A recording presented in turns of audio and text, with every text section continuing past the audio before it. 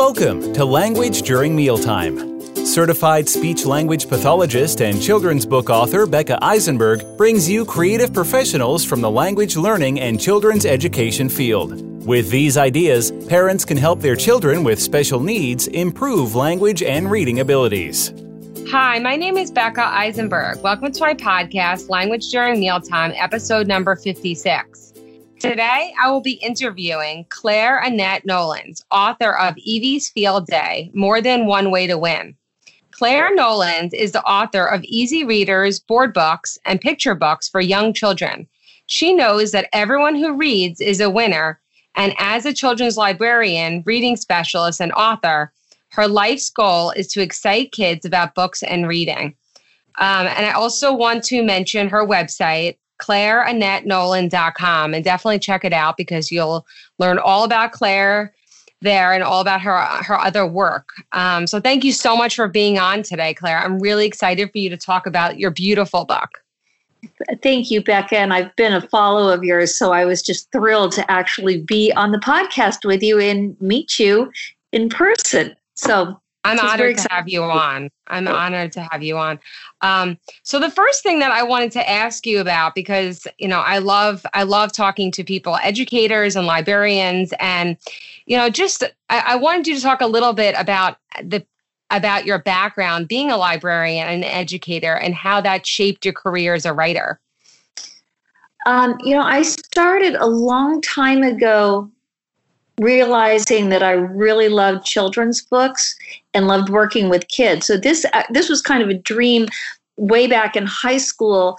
And then when I went to college, I studied comparative literature and English and also geography because I'm very interested in cultures and actually like folktale and oral traditions around the world.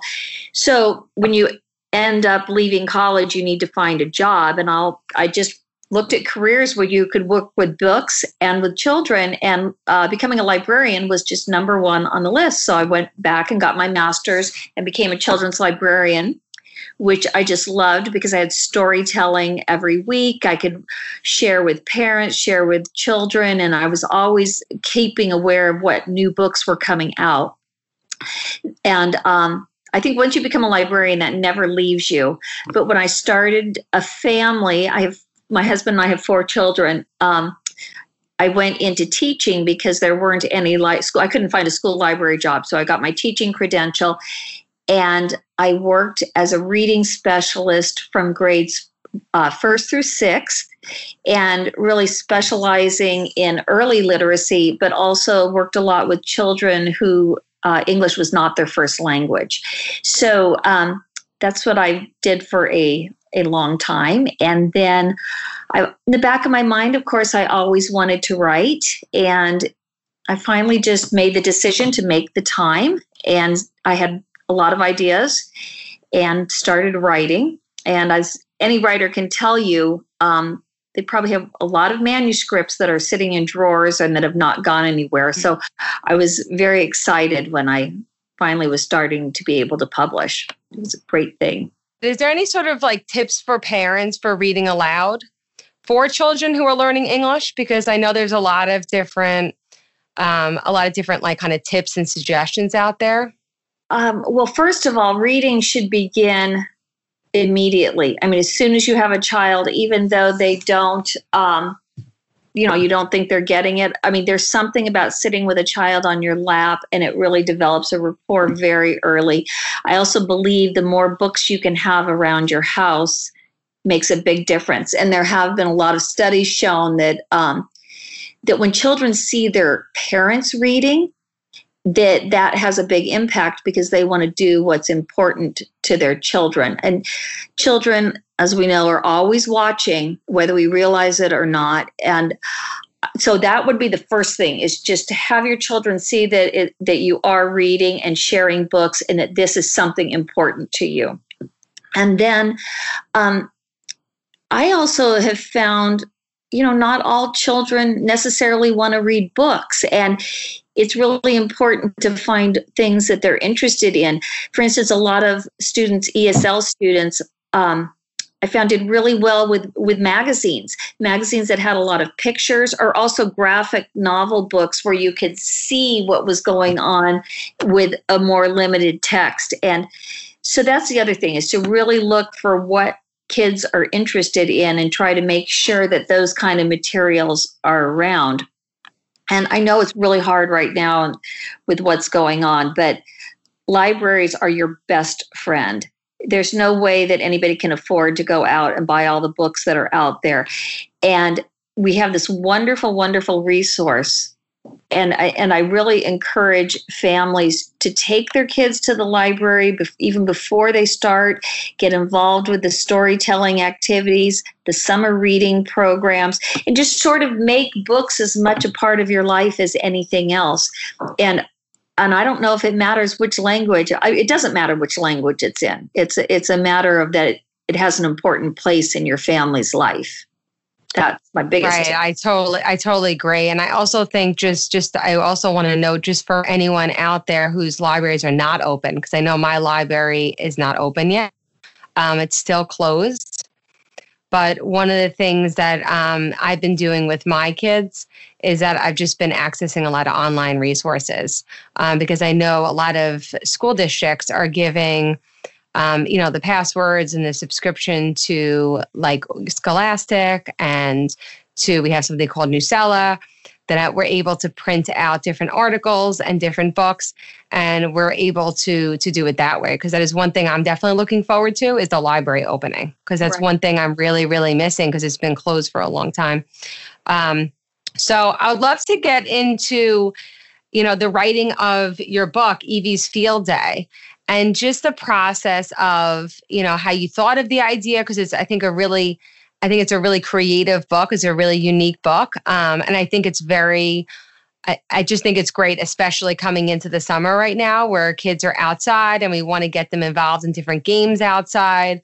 So I'd love for you to just talk about kind of how you came up with the idea, and, just the process of, writing it and then getting it published. Evie's Field Day is about a little girl who is very competitive. She loves to win, and she has trophies and ribbons up in her room. So she's very excited because the school field day is coming, and that's the day. They have different names in different areas, but the field day is the day that the school all gets together and the kids play games. So Evie's very excited because she knows she's going to win everything. But unfortunately for her, she doesn't. And she actually is not a very good sport about it. So when she loses, she sort of has a pity party while the other kids are cheering each other on. And as it goes through the book, she doesn't win.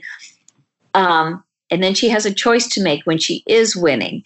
So the idea actually came from the theme of losing, because working in addition to being a reading specialist, after that, I was a kindergarten teacher for a number of years, and involved with all sorts of games with kids at school and also my own children, and seeing how difficult it is to lose, but it is a part of life. But on the other hand, you also see people who win and they're very boastful about it. So you can be a bad winner or a bad loser.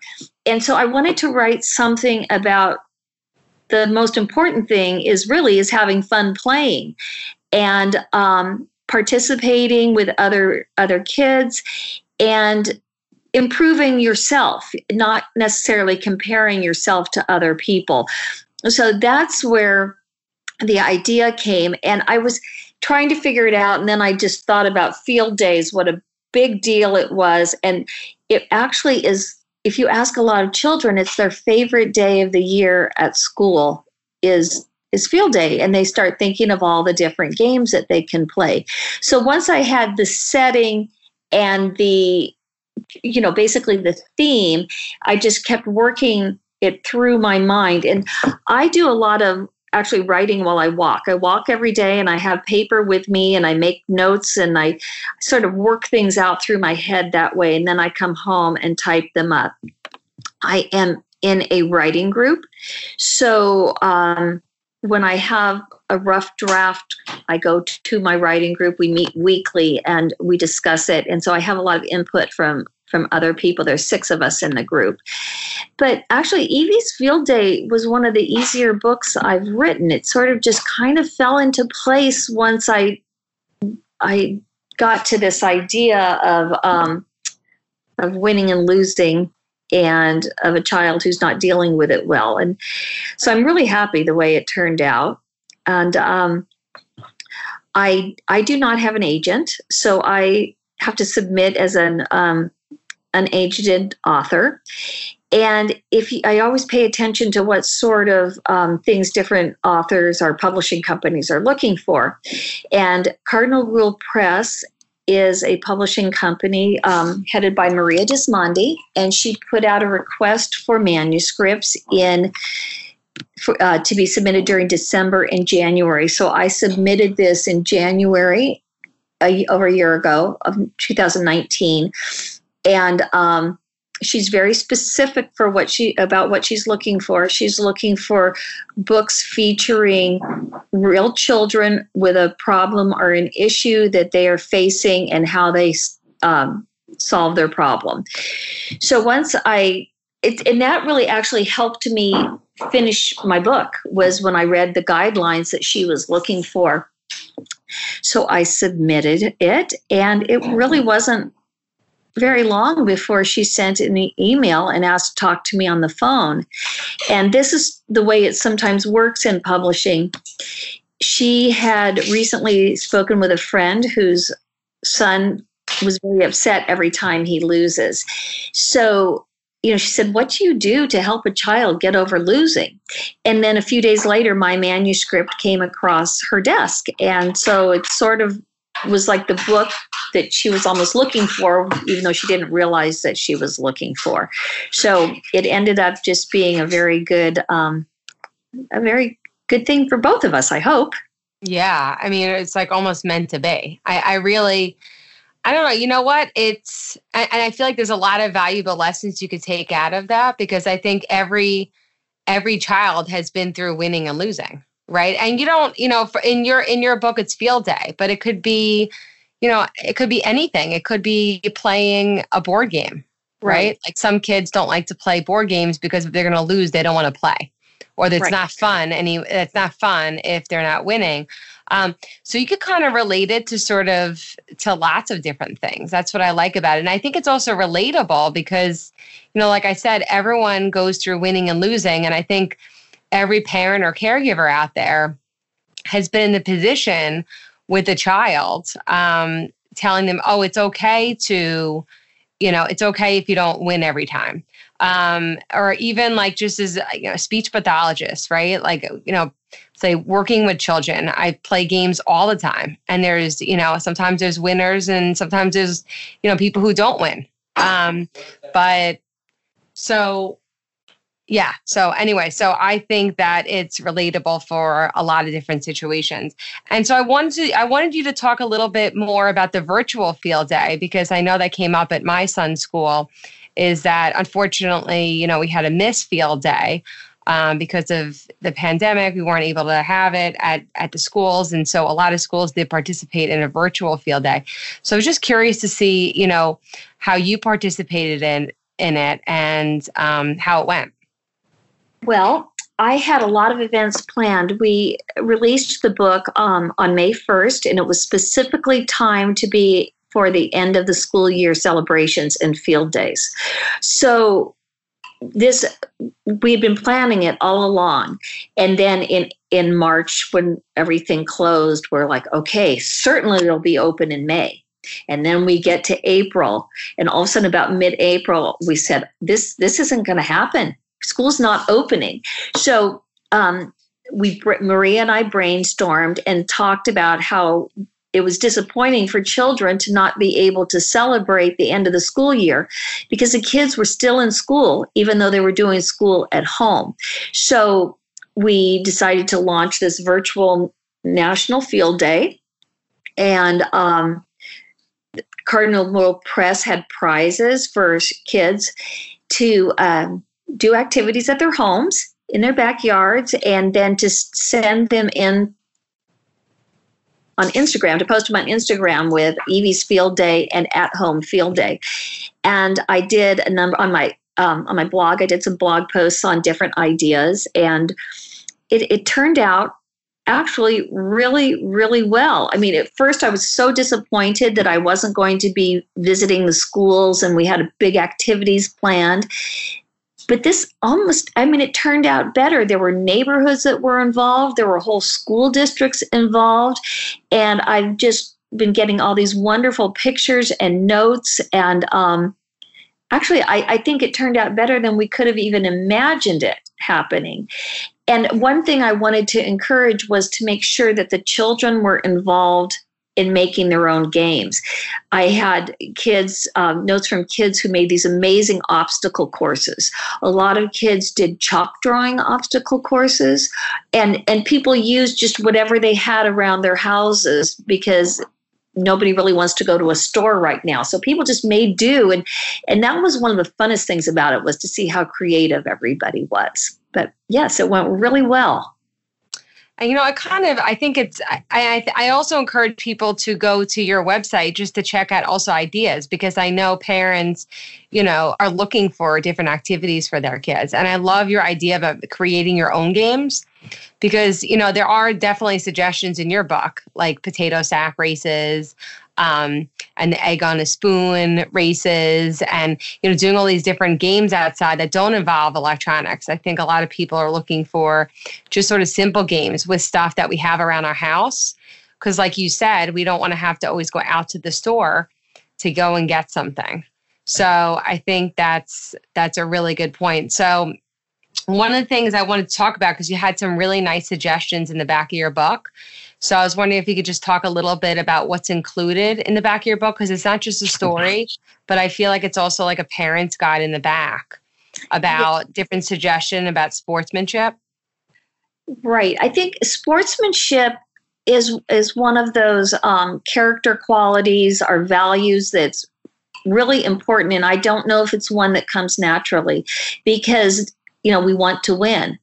So but it's really important to acknowledge, other people. So I have a list of suggestions on how to help children learn sportsmanship. And first of all, I think we forget the kids need a really clear explanation sort of what the goal is, what the rules are, and prepare your children. So it starts with preparation. And then I talk in there about controlling emotions and different tactics, like if a child is upset, just to take a break, walk away, breathe. And I think we need to acknowledge children's feelings too, and just say, oh, it's okay, you'll get over it, or it's just a game. And we want to be careful to say, no, it is hard to lose. But I also wanted children to develop empathy.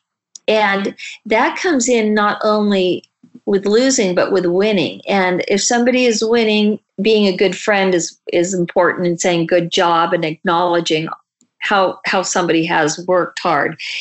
And the other thing, so anyway, I just have another, list of ideas. And I think we've all known parents who are overwhelming with their children and really want their children to win. And I think as parents, we need to also be really careful of the message that we're giving our children while they're playing. So those are some of the suggestions. And then I also have a little game in there that you can play with your children. And it's about noticing traits of good sportsmanship. And it's basically thumbs up or thumbs down, whether something's helping or hurting, like giving a high five. Of course, that would be a thumbs up. Or a child who laughs at somebody who lost. Well, that would be a thumbs down. So trying to develop a child's understanding of how other people are feeling. And that was one of the things that I tried to address in the book too, because when kids read the book or have it read to them, a lot of times if you watch the child, they're feeling really bad for her that she's losing, but they're happy for the other kids. So I think they're seeing that balance. And that's the kind of kids we want to raise. And also just for parents out there and educators, I love the reader's guide that you have on your website that it's available for free with the book. So for anyone out there going to Claire's website, and you have access to the reader's guide as well. So I think that's really, really nice going along with the Common Core. So I think I just wanted to mention that because, as a speech pathologist, I'm always looking for, teacher's guide and reader's guide, just to kind of go along with the book. And you also have like lots of other activities as well. I see you have coloring pages as well. Right. And I have some printables that we'll be uploading next week. I have little cards that you can give to encourage your children. And I've got some other games. So we're starting. It's going to be a work in progress, but it's a fun work in progress. Well, you could do like a whole day. Like, let's say like for a parent who's, you have, let's say, we have the summer ahead of us and we don't have, let's say, a plan for the day. You could read the book, you could do a couple field day activities, you could do your own family field day. And then when the kids come in, you could give them a couple activities from the reader's guide. Right. Just to do some writing, or maybe you want to work on some, you have a page in here about the sequence of events or what the different characters are like. So I think, there's so many great activities that we could take from the book. And one of the things I just wanted to ask you too is about your other books. Can you talk a couple minutes about the other books that you've published? Sure.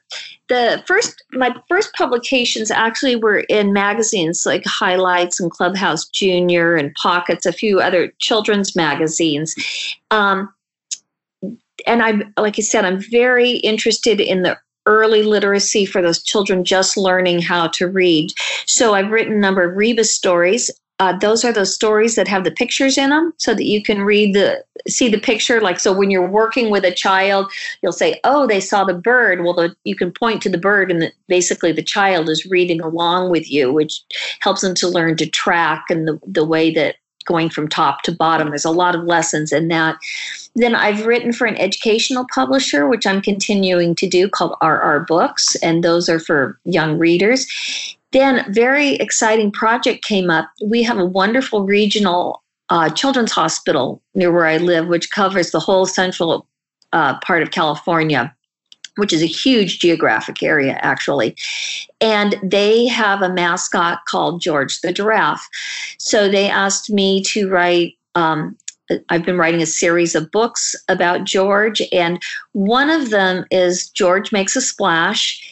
And it addresses the issue of childhood drowning, which is unfortunately the largest cause of accidental death. So it's about George learning water safety and how to swim. And it's a really fun book, but it's a pretty serious topic. So I'll be doing a few more books for them also. So that's been a very fun thing that's been going on now. And I have another one that should probably come out next month. Oh, that's so exciting. And I also see a picture of you with George. It looks really cute on your website. Cute. That's great. No, it's really nice because I think when you're teaching a really serious topic, I think, reading books to your children about a serious topic can be a really nice way of starting a conversation. Yes. Well, and there's guidelines too to help the kids be aware. I mean, one of the big ones is making sure that the adult who's with you puts their phone away, because unfortunately there have been accidents because people have been distracted by their phones. So it's a fun, playful way, but like I said, it's a pretty serious topic. Right. I definitely want to check out those books. So I think, you're really very talented. You have so many books out there. So, and you're working on a lot more books. So, and so is there anything else that you want to talk about before we finish up today? Oh, I just want to thank you for having me. And I really want to encourage people to make sure you set aside time, especially this summer. Isn't that the best time to read when you don't have a specific list that you have to read? You can just read things for fun. And hopefully, I know our libraries here aren't open, but you can order the books online and they'll bring them to the door for you. So I think that that's going to be the next phase of how the library is going to be working. So I would encourage people, like you said, to go online and download things, and hopefully we'll be able to get books at the door. So that would be my biggest advice. Just enjoy it. Have some quiet time every afternoon where you just read, and stop everything and do that. Would be great. Exactly. And I also just think reading aloud as well, because I think sometimes, I mean, that's like the whole thing on my website about language during mealtime, because I do find as a parent that is the best time to read because my kids are already sitting down. Because sometimes, although we may not have that much of a schedule, we're still, my kids are still in school. But sometimes I feel like that, when we sit down for a meal is the best time to read. And I also loved your comment about reading all different types of materials, that it doesn't have to be like a chapter book, right? It could be a magazine. It could be a graphic novel. It could be, any sort of reading material. I know like my son loves, the Guinness Book of World Records. That's right. Like something that he likes to read. So it's also, especially over the summer, it should be based on motivation. So what I always, tell parents that I'm working with is, well, what is that child interested in? So even if I'm reading a book to a child, let's say during one of our sessions, I will always think about, giving them a choice and what kind of books do they like or what topic do they like? Because if they're not interested in the topic, then it's harder for them to, I think, learn from it. So definitely over the summer, with regards to motivation for reading, definitely making sure, to make sure that your kids are interested in picking out their own books. Right. Yes. Yeah. So, well, thank you so much for being on today, Claire. I'm really excited to have you on. And I think you gave some wonderful suggestions. I mean, I know that after I read your book, I was like I said before we started, that my son already started to do like a potato sack race. So, but I was thinking about it too, because, even when I was growing up, I mean, it's fun. It's timeless. It's timeless. It doesn't matter how much time passes. That field day games they're fun, and it doesn't have to be field day to play field day activities. Right. Well, another thing I wanted to say about that is we realized, I started thinking, well, what if you're an only child? And if you're an only child, or just maybe one other child at home, at least that's the way things are these days. The parents need to be involved, and parents need to say, okay, I'm going to play too. And I think that's a really important thing for parents, to play with their children. And that's what I was hoping to get through the virtual field day was, a family thing. Yeah, exactly. Well, thank you so much. And thank you for listening today. Listen and learn with us at Language During Mealtime.